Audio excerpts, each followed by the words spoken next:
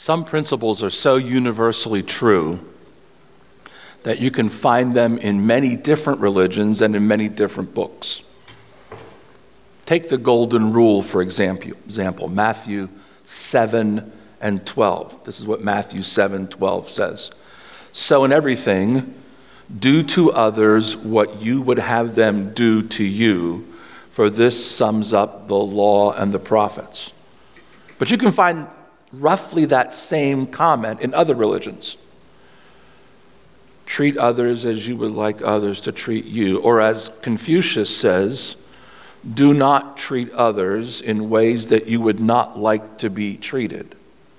Or as another prophet, so-called, says, what you wish on others, you wish upon yourself. The positive version we get from Jesus is superior to the previous statements because the positive statement requires the followers of Jesus to actually do something rather than just passively avoid evil.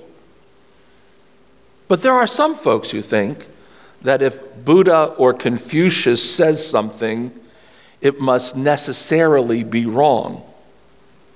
But even though they talk about the golden rule, Jesus affirms the universality of these kinds of statements. I heard an interesting story recently.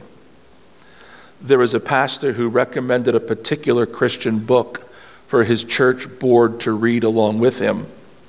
The next week, one of the ladies from the board made an appointment to see him. She said, if you are going to insist that the board read this New Age garbage, I am going to resign and leave the church.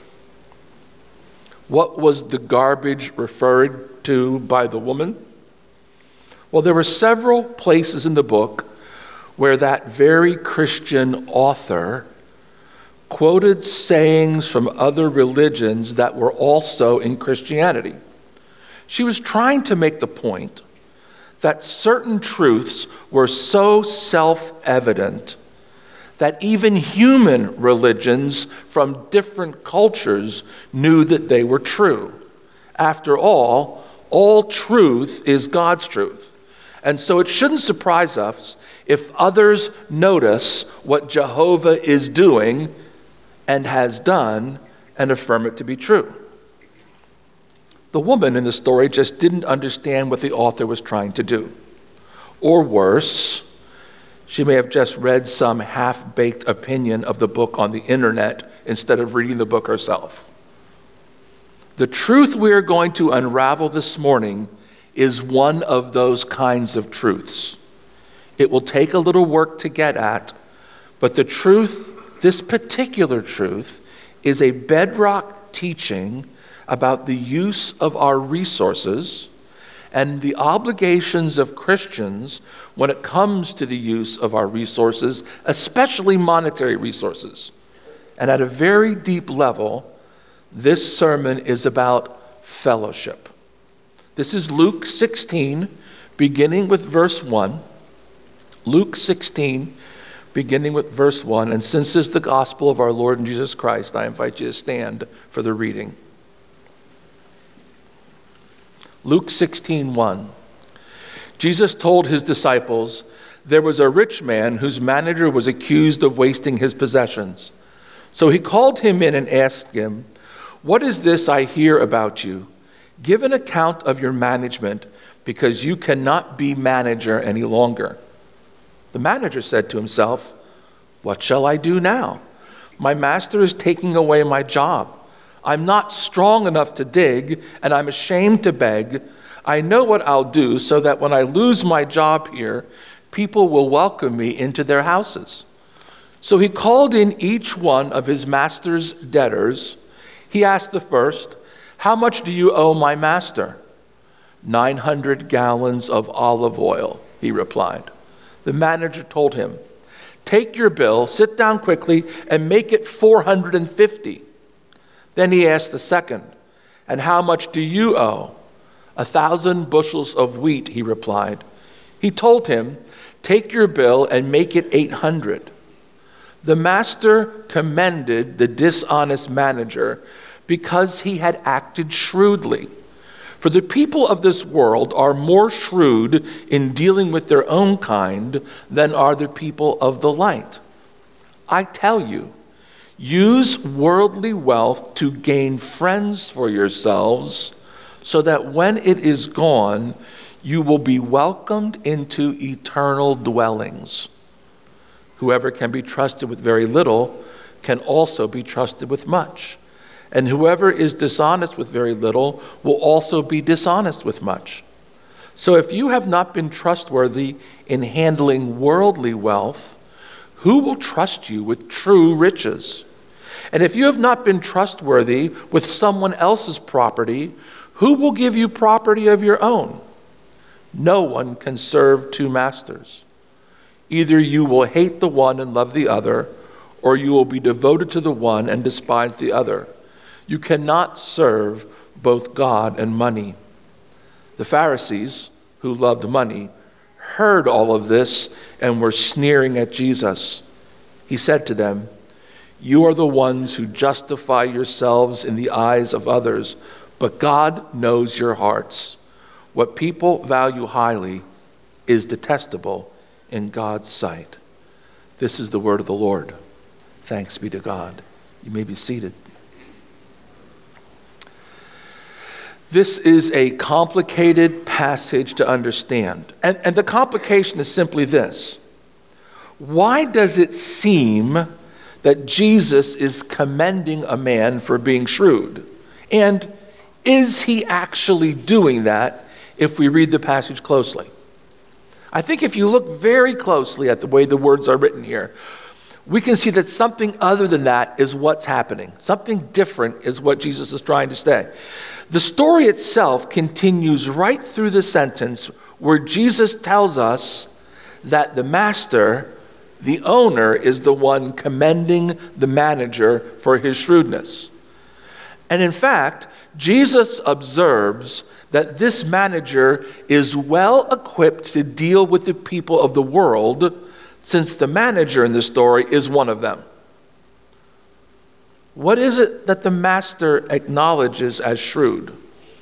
Well, first of all, by rewriting the debt notices, the manager creates a future for himself. He has used his position to make friends, and friends can open all kinds of doors for him, and in fact, might even house him if he gets desperate. He has leveraged his position to make friends for himself.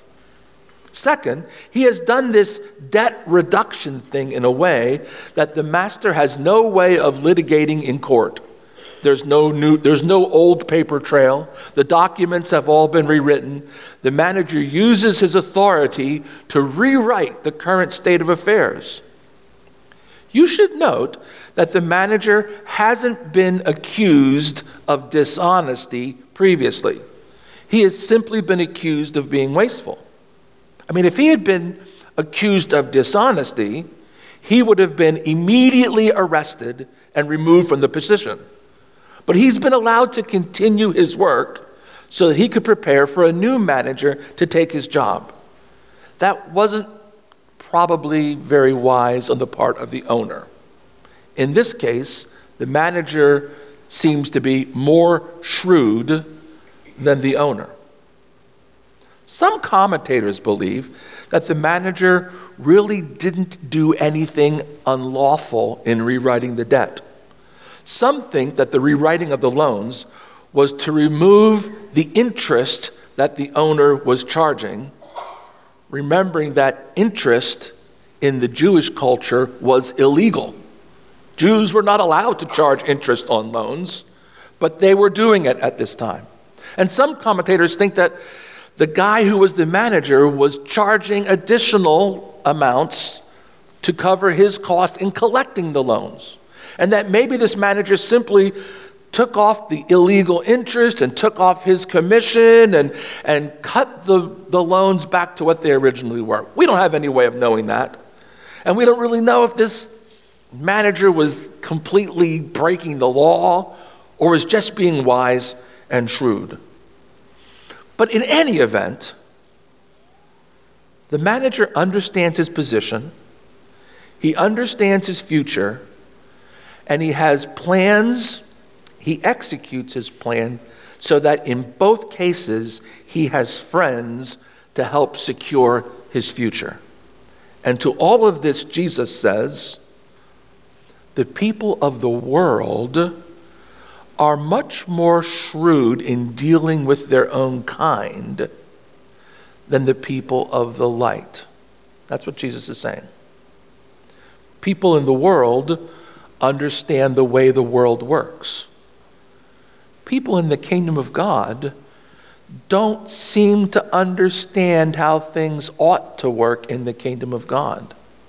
Kingdom people aren't as wise in their setting as worldly people are wise in worldly settings. Can you see the two different messages? Jesus is not saying that we should be like the people of the world. He's not saying that. Jesus is saying that we should give evidence of wisdom or shrewdness when dealing with the issue of possessions in ways that are consistent with the values of the kingdom of God. You remember Jesus saying, it's in Matthew 10:16, that you should be wise as serpents and harmless as doves. The NIV reads this way, be shrewd as snakes and innocent as doves. So wise, but yet innocent, harmless, gracious, kind. At a very minimum, this is what this passage means. Use your wealth to gain friends for yourself. Attract people to yourself through the wise investment of your finances. Use your wealth as an avenue to create friendships here and now, so that when you get to heaven, there will be people there to welcome you into heaven for your generosity, compassion, and liberality. I want to come back to that notion in a few minutes, but before we emphasize that particular principle, I want to deal with some other things that Jesus says in the passage. Jesus says in verse 10, whoever can be trusted with very little can also be trusted with much. And whoever is dishonest with very little will also be dishonest with much. So if you have not been trustworthy in handling worldly wealth, who will trust you with true riches? And if you have not been trustworthy with someone else's property, who will give you property of your own? Jesus is laying out criterion for trustworthiness. Accountability is important at every level. Let me say that again. Especially when it comes to finances, accountability is important at every level.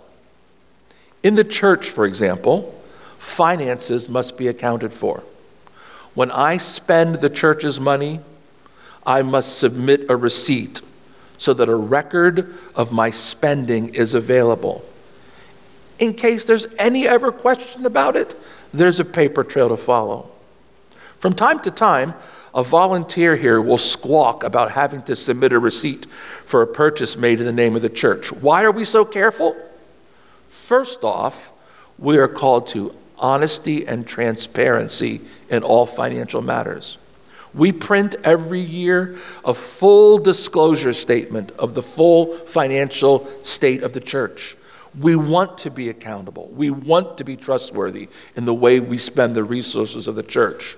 We know that our continuing ability to conduct the business of the church depends on the trust we earn by being responsible and accountable with the things that we have here and now. Isn't that what Jesus says?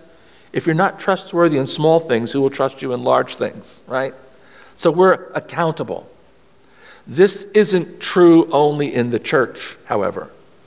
It's true in families as well.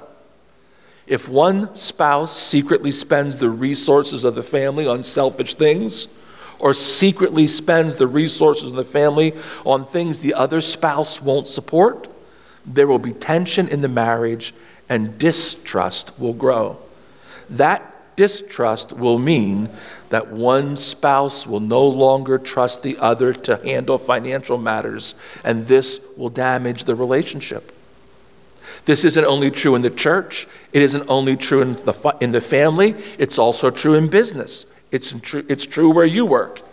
If an employee is not careful with the company's money, in time, this will become known, and the employee will lose the owner's trust and may even lose their job. Being careful with resources matters. Jesus is saying that.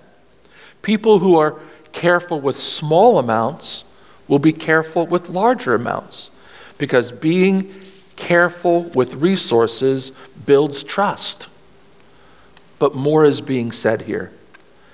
Jesus addresses the issue of the ownership of resources. He wonders, if you aren't trustworthy with the property of others, who will ever give you property of your own?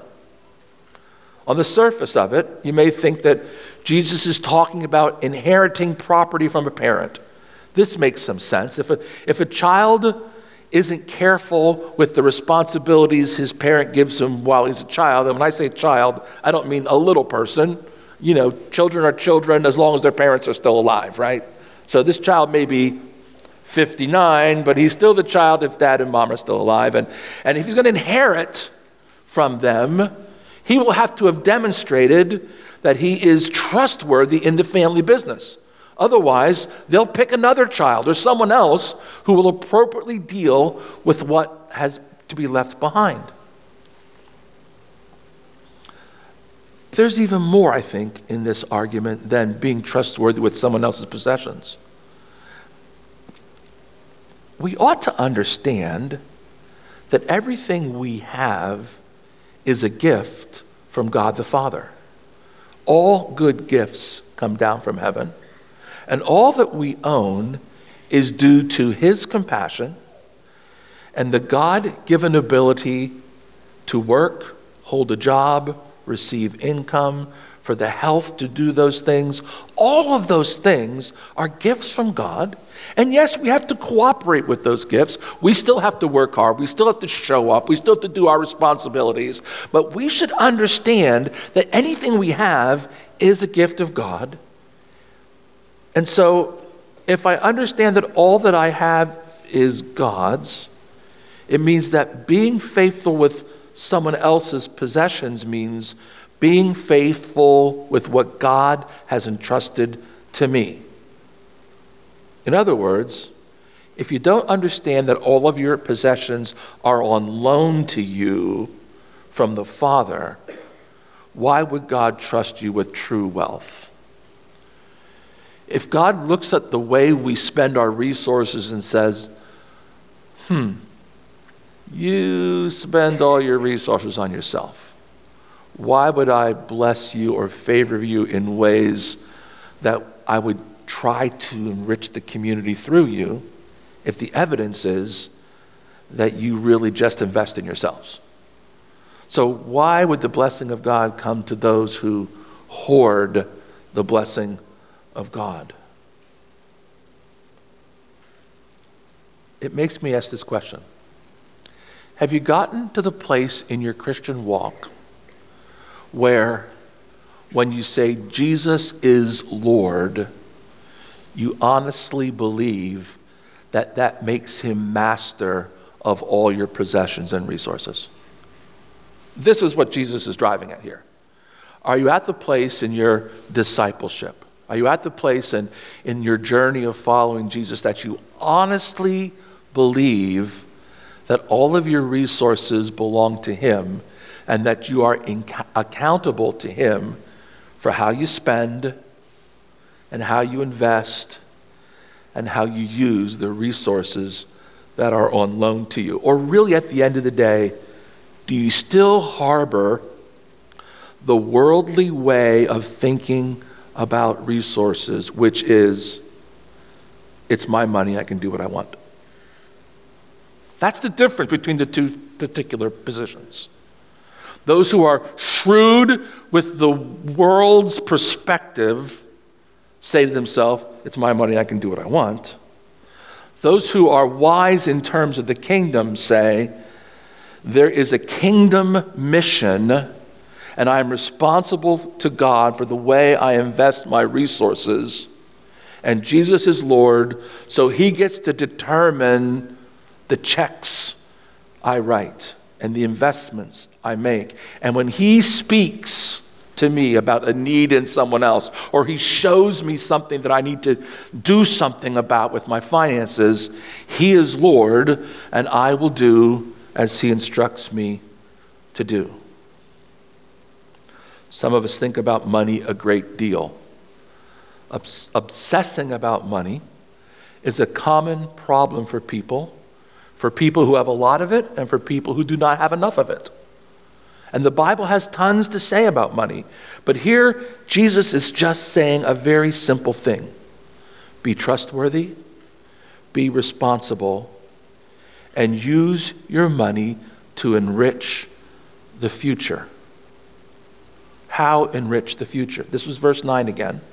I tell you, use worldly wealth to gain friends for yourself, so that when it is gone, you will be welcomed into eternal dwellings. Wealth I have here somehow can impact eternal relationships. You can see the shift in the argument, can't you? The shrewd manager was trying to create a future for himself on earth.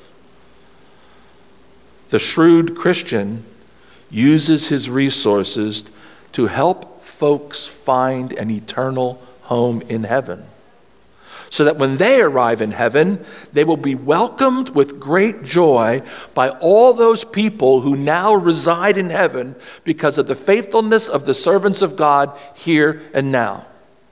We're supposed to use our resources to draw people to ourselves and through us to the kingdom of God, and consequently to draw people to Christ. And that's the plan. That's how we are invited by Jesus to invest our resources here and now. Kingdom investments are what is in mind here. This links to our theme verse for the year. Pray that the Lord of the harvest will send laborers into his harvest field.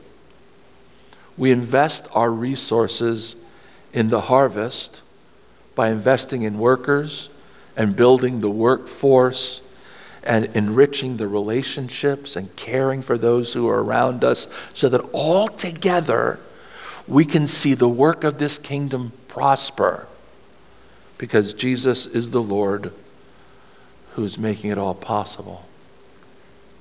I think there's a kicker verse here, verse 14, that really makes it all clear. This is what verse 14 says. The Pharisees who love money are sneering at this teaching of Jesus. The Pharisees who love money are sneering at Jesus. They're despising Jesus because of what he just said. It's obvious to them that they are not in sync with what Jesus is proclaiming at the moment.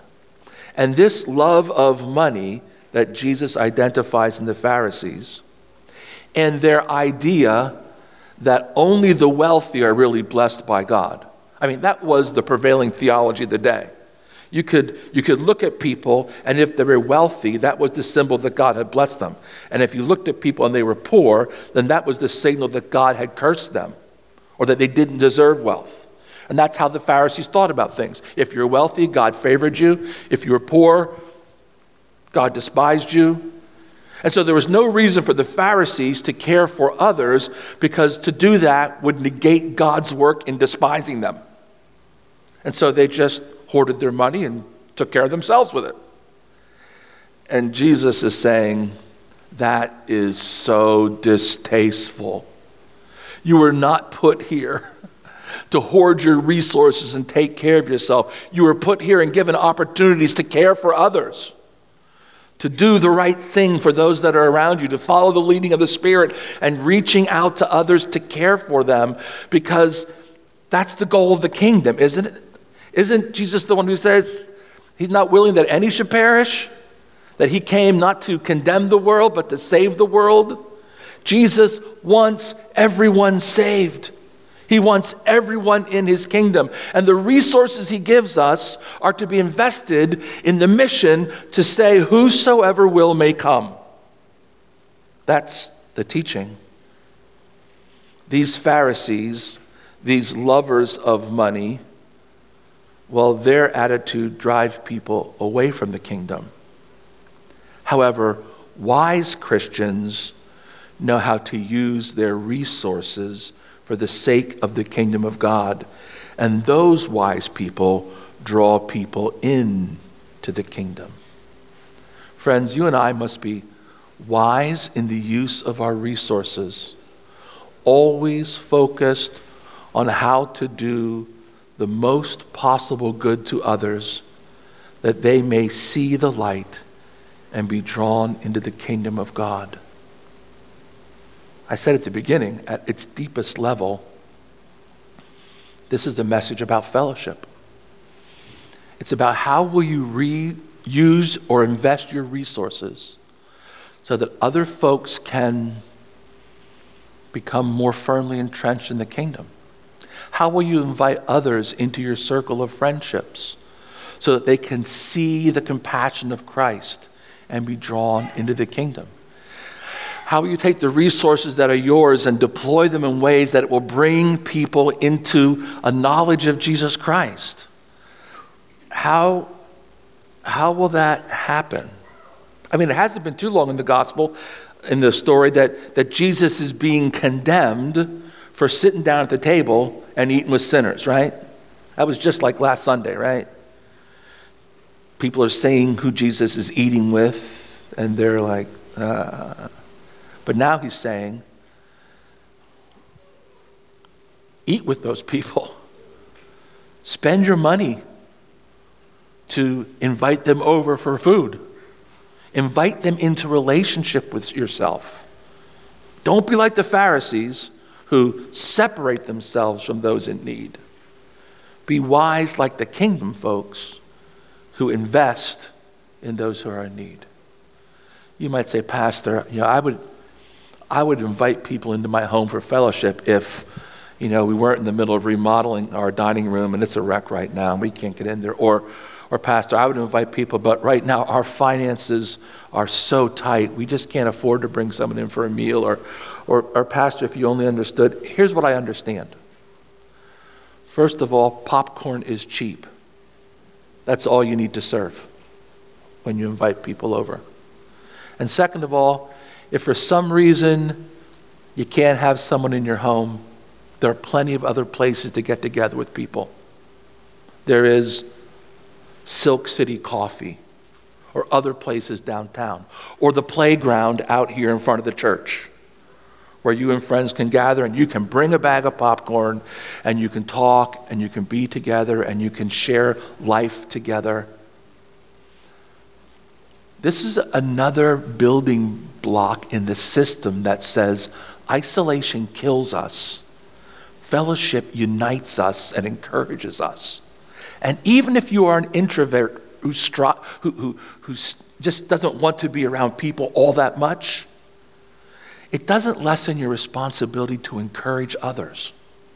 And you may not be able to do it as much as a person who's extroverted and who naturally is drawn to this kind of fellowship, but you can make strides to building the kind of relationships that will help folks see Christ in you and will be an investment in eternal dwellings, to use Jesus' word here. We've got to take this seriously.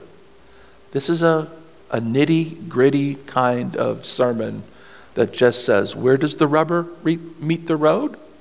It meets the road in your practice of hospitality and your understanding that Jesus is Lord of all that we are, including our resources.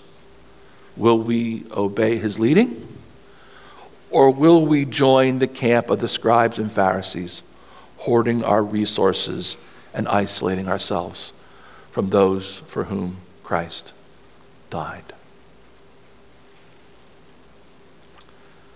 Be wise as serpents and innocent as doves. Use the resources God has entrusted to you to build the kingdom of God, so that when you stand at heaven's gates, you'll hear the crowd yelling from inside, "Look who's coming! It's the one who did this. It's the one who invested here. It's the one who encouraged here. It's the one who led me to Christ here." That's the inheritance we strive to build. Don't build treasures here.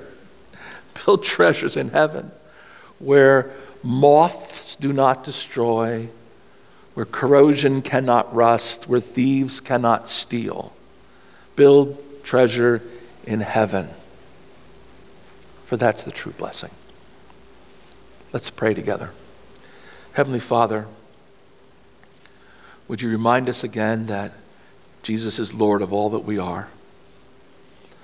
Would you help us to hear from the Holy Spirit how we are doing with that?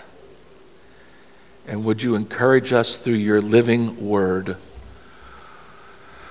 which is powerful and active and judges our thoughts and practices, to be the kind of folks who will invest in your kingdom for your glory according to your leadership. We pray this in the name of Christ. Amen. Would you join me in standing as we sing a song to close together? Let it be said of us that the Lord was our passion, that with gladness we bore every cross we were given, that we fought the good fight, that we finished the course, knowing within us the power of the risen Lord. Let the cross be our glory and the Lord be our song. By mercy made holy, by the Spirit made strong. Let the cross be our glory and the Lord be our song. Till the likeness of Jesus be through us made known. Let the cross be our glory and the Lord be our song. Let it be said of us, we were marked by forgiveness, we were known by our love, and delighted in meekness, we were ruled by his peace, eating unity's goal, joined as one body, that Christ would be seen by all. Let the cross be our glory and the Lord be our song. By mercy made holy, by the Spirit made strong. Let the cross be our glory and the Lord be our song. Till the likeness of Jesus be through us made known. Let the cross be our glory and the Lord be our song. And now may we together be useful to the kingdom as we follow the leading of the Holy Spirit to build futures for ourselves in heaven to the glory of God now and forever. Amen. Go in peace.